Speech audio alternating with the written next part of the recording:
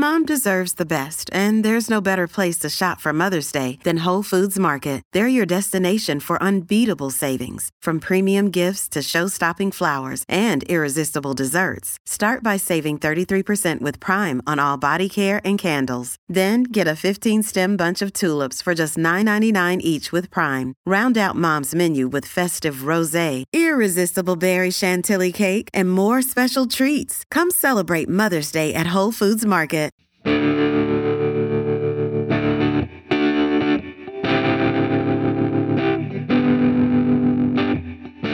Hi there and welcome to the Press Gallery, Edmonton Journal's politics podcast, the Another Brick in the Wall edition. It's Friday, July 22nd, the morning after Donald Trump's speech at the American Republican Convention. I just got to throw that out there. My name is Sarah O'Donnell. I am the Edmonton Journal's opinion page editor. My company this morning in the newsroom studio, our city columnist Paula Simons. Good morning, Sarah. Provincial affairs reporter Emma Graney. Hello. And Keith reporter and sometimes host of the podcast, Keith Gerein. Did you just call me the Keith reporter? She did. I definitely heard that, the Keith reporter. I am the Keith reporter. Sometimes, that's also the health statement. reporter, but thank you. Let's try health reporter Keith Gerein. Good Should I morning, edit Sarah. that one? No, you should keep that in. Keep all this in. This is how we do it here in this newsroom studio, Jeez folks. Louise. Our topics, rooted in Alberta politics today. The Premier's Conference is heading into day 2 in Whitehorse. Why does Saskatchewan's Premier hate Alberta? 2 independent officers of the legislature say Alberta's child welfare system is failing Aboriginal youth. We'll talk about those reports and whether they will generate some needed action. We'll also discuss whether Alberta is doing enough to inspect new healthcare facilities in a prompt fashion. I'm kind of hung up on this story, Keith. Okay. You know that. Okay. It's a good story. But first, I know that all political wonks are talking about what happened in the last few days in the United States, the Republican convention. Should we just throw out some quick reactions to that? I know we're an Alberta politics podcast, but come on, Paul, it's all you want to talk about when you come into my office. But it does matter to Alberta politics because Trump said first in an interview with the New York Times earlier this week and then again in his speech last night, reiterated that he wants major concessions on NAFTA and that if he doesn't get big concessions on NAFTA, he's going to walk away from the deal, tear it up. He also says the Trans-Pacific Partnership is dead, and that in his speech last night he said the United States will sign no more multilateral trade agreements, apparently because they're too long and hard for Americans to read. So the prospect of a Trump presidency could be dire indeed for Canada as a trading nation. I mean, Trump was obsessed last night with a trade deficit. I'm not sure he quite understands what a trade deficit is and how it works, but given the amount that we depend on the American market to sell all of our commodities, our meat, our grains, our oil, some of our manufactured goods, the idea of a totally protectionist United States that's going to walk away from negotiated trade agreements should be chilling for people right across the political spectrum in Canada and Alberta. Not to mention that wall. That wall, yes. I mean, the wall, there's a wall to the south. It sounds like there wouldn't actually be a wall that he wants to put up around Canada, but It'd be really hard to do. Maybe, It's a longer border. We may want the wall. I don't know, Paul. I saw you inviting your American friends and family to come live at your house last night. My house isn't that big, but I told them they're all welcome. I mean, it started off as a joke. All of these, Cape Breton websites trying to promote tourism to Cape Breton by saying, "Hey, come here if it's really bad there." But I think a lot of people who up until now have been smirking at the Donald Trump phenomenon and scoffing at the idea that he could ever beat Hillary Clinton, after last night's speech, which was actually, by Trump standards, remarkably disciplined and on message, a very dark message, I think a lot of Americans had better stop laughing. Indeed. Well, one thing that hasn't been much of a laugh has been the Council of the Federation. Is the Council of Federation ever a ball of yucks? I don't know. I love the way it's the meeting of the premiers. It's time to coincide perfectly with the opening of the next Star Trek movie, and the Council of the Federation always makes me think that there ought to be, some Klingons at the table. What are the green things with the little horns? I know Star Trek, and I actually don't know what you're Andorians. talking. Oh, Andorians. Andorians. Okay. I'm just wondering who Captain Kirk is in your little analogy here. Is that Brad Wall? I think that's a segue. That's a There's segue our if I ever segue. heard one. And our colleague Graham Thomson is up in Whitehorse for the Premier's conference. And a few minutes ago, I talked to him just by cell phone about what happened on day 1, Thursday, and what might be coming on day 2. So I'm just going to insert that into the show right here. So Graham, tell us what's happened so far at the Premier's conference on day 1. Well, day 1, the thing they were hoping to get on a positive side was some sort of deal on interprovincial trade, because people might not realize that there's a lot of barriers between provinces trying to trade with each other. So they're hoping to get some sort of deal on that. So they didn't get it, of course. Maybe they'll go out again today. We also saw Brad Wall, the Premier of Saskatchewan, take some shots at Trudeau. He arrived a little bit irritated with Rachel Notley because of this dispute over the beer tax in Alberta. And later in the day, Wall did sit down with Notley to discuss their differences over that beer tax, and they agreed to hand it over to officials to work out some sort of an agreement or options. But Notley is saying, look, just bringing in that tax regardless, and maybe they can work out some other thing to help out Saskatchewan. But Wall was really attacking Trudeau because there was a discussion or a speculation that Trudeau might actually arrive at the Premier's conference yesterday, but it didn't show up. We're told this because the Premiers have yet to get an agreement on the Canada Pension Plan boost. So he didn't come, but you had Wall saying, well, the reason he didn't come is because he wanted to come only for a photo op, as opposed to anything of depth. So Wall is the one, I guess, person here who tends to maybe speak his mind and cause some ripples. He's the one that's had disagreements with Notley a year ago at the Premier's conference. This year, not quite so heated, and we may start seeing some deals today. I relatively doubt it. The one deal I expect they're going to reach will be them agreeing to ask Ottawa for more money for healthcare. As they usually do at these things, they tend to be united when it comes to asking money from the federal government. It's easy to agree upon. It's not quite as complicated as pipelines or other interprovincial trade barriers there, where there would be expected to be some give and take on their side. Yeah, because when it comes to normally issues dealing with money, they all end up having to go to Ottawa asking for more money for things like healthcare. And when it comes to interprovincial trade, that's such a complex issue because you got provinces really trying to protect their jobs at home, and they don't want to be seen by their own voters to be giving something up that might hurt their own province. Okay, well, thanks, Graham, and have a good day up in Whitehorse. Thank you very much. Bye. So that was Graham Thomson up in Whitehorse. Emma, you were in the studio listening when I was talking to him. You know Brad Wall much better than we do. Why is he always this figure at these meetings that has to be kind of the contrary guy or the guy picking a fight? He really, really likes to be seen to be standing up for Saskatchewan. He's like Saskatchewan's guy. He's got Saskatchewan's interests at heart. And I was actually reading a great column by the Regina Leader Post columnist Murray Mandrick, and he was writing in Saskatchewan, obviously. Regina Leader Post, Emma, of course, that's where he is. Right. But he could have been in Whitehorse or something. You never know. Okay, so he was writing a really great column actually about Brad Wall. Why on earth is he picking up this little tiny thing and making a huge deal of it, by which I mean the beer tax? It just seems to be something he rather likes doing. Brad Wall is kind of going up to, the Federation being like, Saskatchewan! That's not a good impression of Brad Wall. I was not trying to do an impression of Brad Wall, for the record. That was the Incredible Hulk. So remind us about the beer tax. What's the issue with the beer? So the beer tax. Once upon a time, Alberta had a differential beer tax that gave preferential status to small microbreweries and craft breweries. And it gave a better markup rate to small Alberta craft brewers, but also to those from British Columbia and Saskatchewan. A beer company from Toronto, Steam Whistle, challenged that, won a court injunction saying it was unfair that the three Western provinces paid less than the other ones to have their market here. And the Alberta government sort of conceded that and said, okay, from now on we're just going to have a flat tax, if you can call it that. I guess beer shouldn't be flat, but a flat tax on beer prices. Okay. So Brad Wall has pitched a hissy fit because Saskatchewan has now lost its preferential access to the Alberta beer market.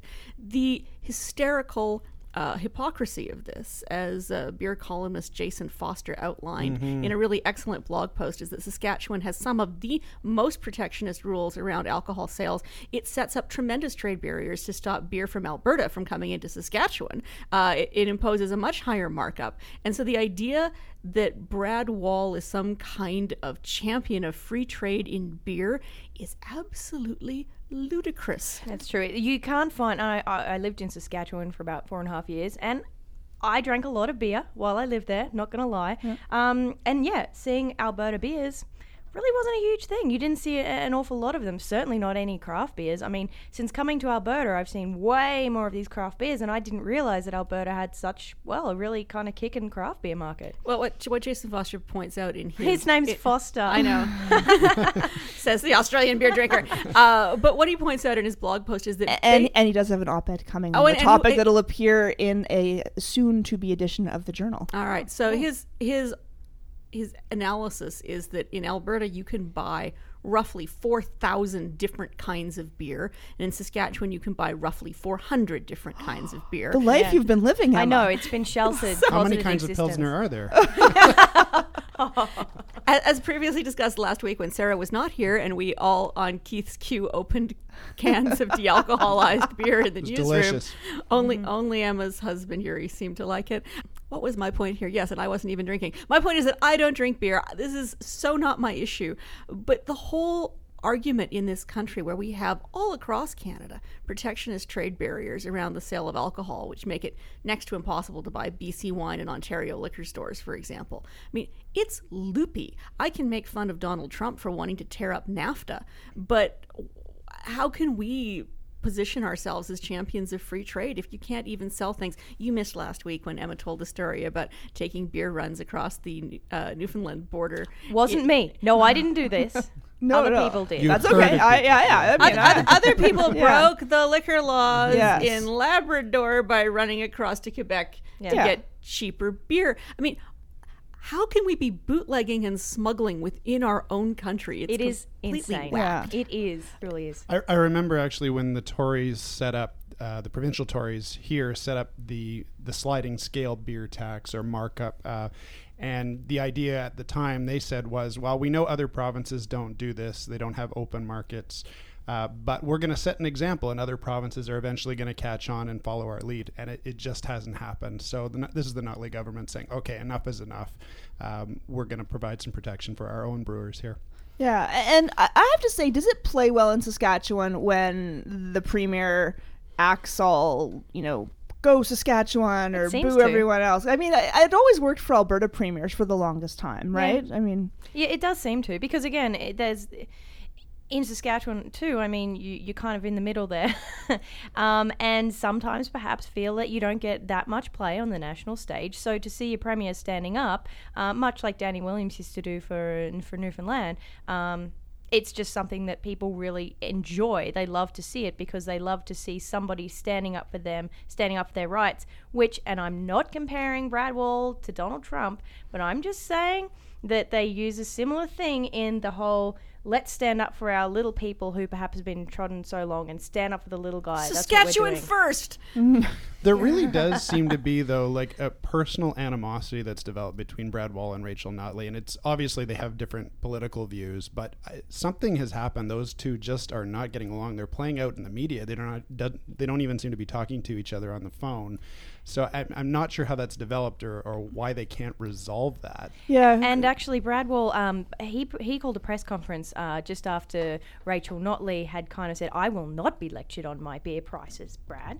And he called a press conference in Saskatchewan, and I listened to the audio of it, and he was ropeable. He said, I was on vacation last week and my people reached out to her people and they said to me, well, we don't need to talk. So, I offered to get on the phone. I've got the emails to prove it. He was dead set. He was angry about it. Yeah. Graham told us that they did apparently sit down in Whitehorse yesterday. And so that is a step. Perhaps. I didn't get a chance to ask him if they had a drink while they were having their conversation, but we'll see. Interestingly enough, I don't think there's going to be a lot of decisions or nothing's going to really settled on this issue after the Premier's conference. One thing Graham did say was that healthcare is something that they might have an agreement on in terms of asking the federal government for more money. Much of a surprise there, Paula? Well, I'm sure when haven't the Premier's been able to agree that they're not getting enough money from Ottawa? Yes, that seemed to be the takeaway point from there.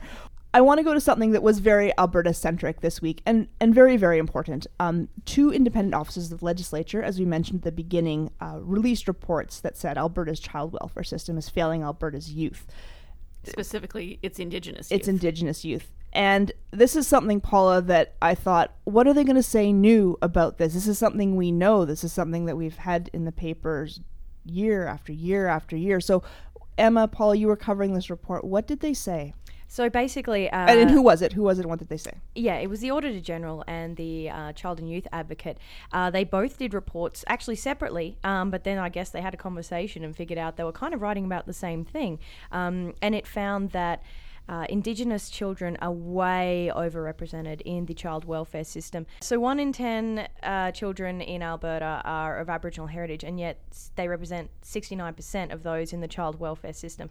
An Aboriginal, a First Nations child rather, is 30 times more likely to actually have contact with child services than a non-Aboriginal child.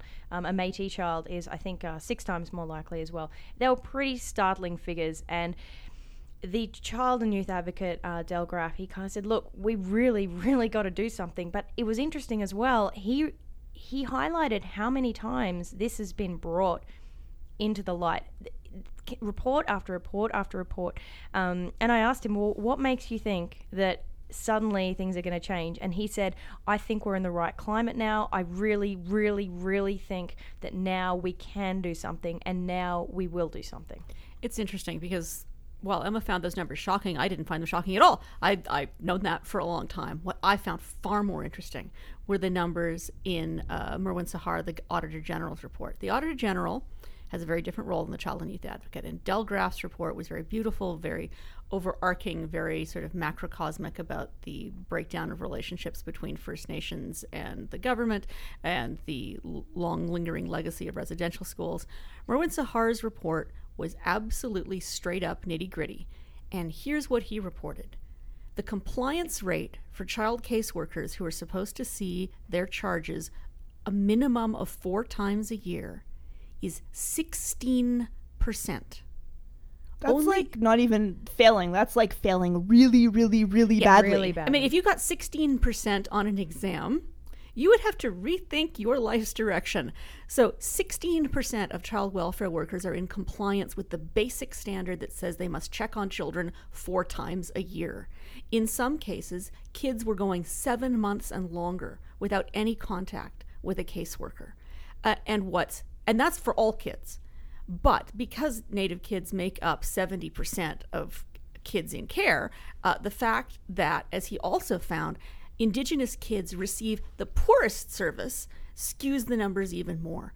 If kids were off reserve and receiving services from a provincial child welfare office, they were far more likely not to be in regular contact. So say if you were non-Indigenous, 25% of non-Indigenous kids weren't seeing a worker 4 times a year, but 40% of Indigenous kids weren't seeing a worker 4 times a year.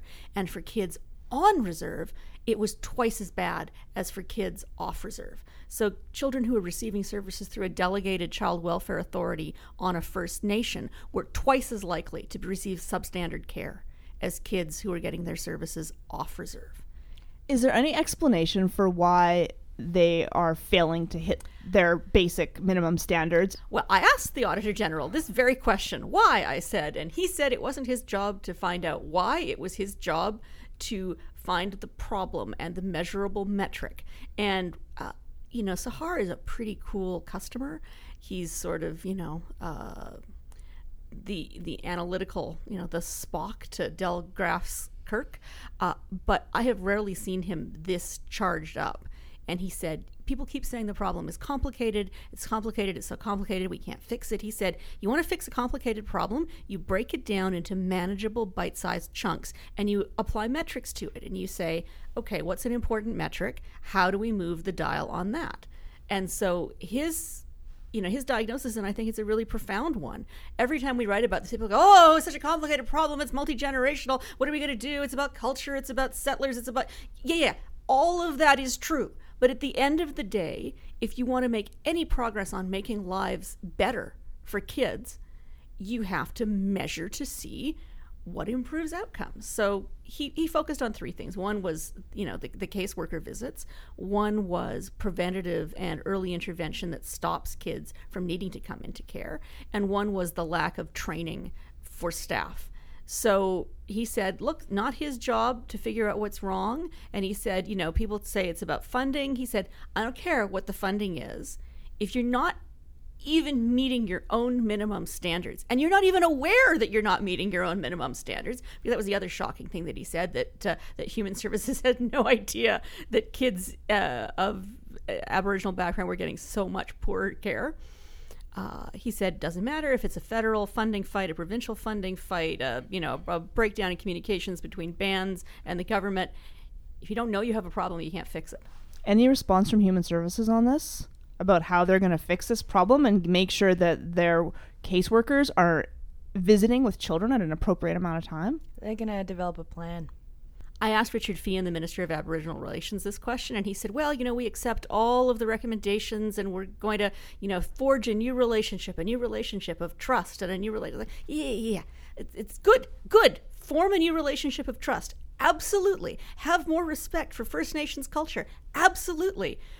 But are you going to follow up to make sure that kids are being Sounds like they either seen? need to get caseworkers out the door more frequently or hire more caseworkers to make sure that they have a caseload that they can manage. Better training. There's a variety of things. I mean, I remember back to our fatal care series that we wrote in, I think it was late 2013. And one of the pieces there was a look at all the different recommendations that have come, not just from other reports, but fatality inquiries and other kinds of investigations, and how few of them have been followed up on it, and the fact that the government doesn't even have a system to check if anyone is following up on them, right? And so this is just another example. And what we heard from the ministers and the government here seems very much the same thing that we've heard before. The question is, are they actually going to do something this time? One could hope, and certainly this is Del Graff, the Child Advocate's hope, that with an NDP provincial government and a Liberal federal government, and both a Premier and a Prime Minister who have said that they are committed to improving the lives of First Nations citizens, that maybe this is the time. But all the goodwill in the world doesn't fix the system, as Merwin Sahar said, if you can't diagnose the problem. Hopefully this is something that the premiers are also talking about at their meetings up in Whitehorse. And finally, Keith, we're talking about some gaps in the system here. You had an interesting story this week that on the surface seemed like a story just covering a particular incident and regarding medical equipment. But then it seems like there's a bigger issue that you've uncovered. So tell me a little bit about what Alberta Health Services put out this week in a press release about a North Edmonton medical facility. Yeah, so this came out early in the week, and it was a press conference that an investigation had been done at a Northside medical clinic, and they had found evidence there that the clinic had not been properly sterilizing some of the instruments they use for skin invasive procedures. These are things like removing moles or draining a boil, something like that. They were not setting their sterilizer at a high enough temperature to kill all the pathogens, and staff weren't trained properly. And they found there was probably about 270 patients that they'd seen that may have been exposed to hepatitis B and C, and they want those people to get tested. And that was basically what was in the press release. But after some questioning of AHS and also the College of Physicians and Surgeons, it became obvious there's kind of a dangerous gap, as you put it, in how these facilities are inspected. And what we found out is that this particular facility actually opened in the fall of 2013, but didn't get inspected by the college until more than 2 years later. The Alberta College of Physicians and Surgeons, right? Because it's not AHS that does the inspections under the Alberta system. You learned, or I learned from you. Sort of in this case, Alberta's kind of a unique system in some ways, that the college here is might be the only college, in fact, that does these kind of proactive inspections of private facilities. This is a private family medicine practice. And their issue, they say, is they would like to do these inspections faster, but they have trouble getting information from Alberta Health about when clinics even open. There's about 50 clinics or so that open each year in Alberta. They don't get a list of that until 6 months, maybe a year later from Alberta Health. They then have to send a survey to each clinic and say, what do you do at this clinic? What procedures do you use? And once they get the surveys back, which can also take months, then they determine a list for inspections. And so, that's why 2 years can go by, or more than 2 years, before a clinic gets inspected, and patients theoretically are put at risk. There's got to be a way to speed that up. That's just bananas. I mean, when restaurants open, I don't think we wait 2 years for a health inspector to come by. And restaurants are also private businesses. So, I mean... One of the things, I'm just so creeped out. You know, it's 9:30 in the morning and talking about lancing boils with dirty instruments. I mean, they had been cleaned, right? Just not to the correct temperature. Yeah, I mean, it does make a difference. The quote came from the college registrar, Trevor Tiemann, who said, they do a good job of getting the grimy bits off. That's how he described it.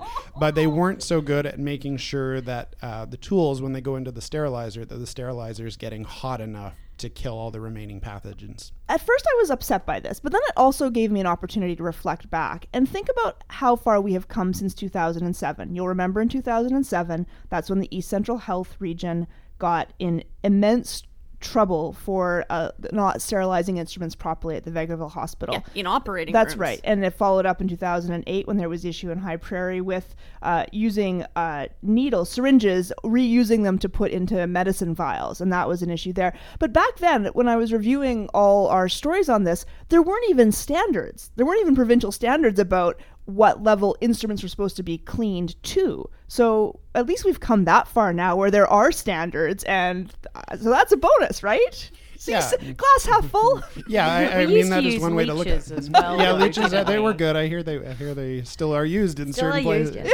places in the world. You're right. We have come a long way, and from what I can tell, from what documents I've seen, most places are observing the standards, and there is a reasonable checking of things, at least at the high levels, at the high-risk procedures in hospitals and surgical centers. It's these more private facilities that are kind of doing the lower-risk things that are perhaps not as easily checked, not being checked as often as they need to be, and the training is of question as well. Yeah, and cleanliness is something we should just expect from our healthcare. Well, it's one thing. I mean, if you go and have your toenails done at a dodgy nail salon, you might expect that you might pick up a foot fungus because they didn't disinfect the soaking dishes. But if I go into a doctor's office or a hospital, I do sort of expect that they sterilize the equipment. I don't think that's an unreasonable expectation. I agree. And AHS agreed as well, right, Keith? I would hope so. Yeah. Well, we'll wrap up our topics there and move to a quick round of good stuff from the gallery, our weekly segment where we share something notable that we think other political wonks might be interested in. Who wants to start? Who's dying to start? I guess I can Keith go. is dying. Sure. Look, yay! I wouldn't say dying to start, but of course, like everyone, I've been kind of glued to the TV after work at what was going on at the Republican convention. And of course, it started the week with a plagiarism scandal. Melania Trump's speech seemed to be lifted a little bit from Michelle Obama's speech some years earlier. And so there's an interesting piece on longreads.com called Unattributed, a reading list on plagiarism by Ben Huberman. And basically he just takes, he provides links to 5 other very good pieces on plagiarism. In particular, I draw your attention to one written by Malcolm Gladwell back in 2004, an essay called Something Borrowed. And it's just some very interesting takes on this plagiarism thing and why it happens. Thanks, that sounds good. I got an email this morning from our education reporter, Janet French, and I actually got it at the same time I came into the newsroom and found that the elevator was once again out of service. Yes. Here at the Edmonton Journal. So she had actually They're working on it. One of them is being replaced. Yeah. But apparently there was an investigation by the Canadian Press about how terrible things are when it comes to elevators in this country. There's basically technicians are getting paid way less to service way more elevators, and we are in dire straits, people. Dire elevator straits. They're getting older, and the elevators are expensive to replace. So Very I don't expensive. doubt it. That is why I take the stairs up 5 flights every morning here at the Edmonton Journal building. I'm going to go for something a little bit slightly lighter, but I like to think that it's political too. I like the Tragically Hip, but I was really always more of a Spirit of the West girl in my day. And so I'm going to recommend that people watch an HBO documentary called Spirit Unforgettable about the band as singer John Mann deals with early onset Alzheimer's. It was a really powerful piece. And with that, I'm going to recommend one of my favorite songs, which is called Political. I'll put up the link to that video because why does everything always have to be so political? That's my recommendation for the week. All right. Well, rather than recommend the transcript of Donald Trump's catastrophic interview with the New York Times, rather than recommend Jason Foster's excellent piece on beer pricing, which so really she's secretly recommending all of those. I had the pleasure a couple of weeks ago of meeting the American novelist Eleanor Lipman. She was in Edmonton, and in addition to writing comic novels, they're kind of like Sophie Kinsella for the over 50 set. She's also an essayist, and she writes poems on Twitter of a political nature. And so I'm going to recommend that people should follow Eleanor Lipman on Twitter at Eleanor Lipman. And I will read you some of her recent, so you can see what I'm talking about. Here's one she posted on June 21st. Vote your conscience, oozes Cruz. The hall erupts in angry boos. Endorsement free provokes attacks, and wife's return to Goldman Sachs. So where she mostly goes after Trump, she's got some shots at Hillary Clinton too. This is one from July 7th. The IT guy led me astray. He said .gov was not okay. Please know it was naivete. What's a server anyway? That's fantastic. I'm going to go follow her right now. Right now. Maybe I'll fall back in love with Twitter again by following her. Yeah, don't go too far. That's it for this week. Thanks, Paula, Keith, and Emma for joining me. And thanks to Graham for chiming in a little earlier via phone. And thanks to videographer David Bloom, who's in here with us this week. I don't know how you're going to pull something out of this mess this week, David, but all the best to you. You can hear previous episodes of the podcast at edmontonjournal.com or through the Journal SoundCloud feed. The show is also available on iTunes and TuneIn Radio, so subscribe, and the press gallery will be there for you when a new episode is all done. Thanks so much for listening. We'll be back next week in the press gallery.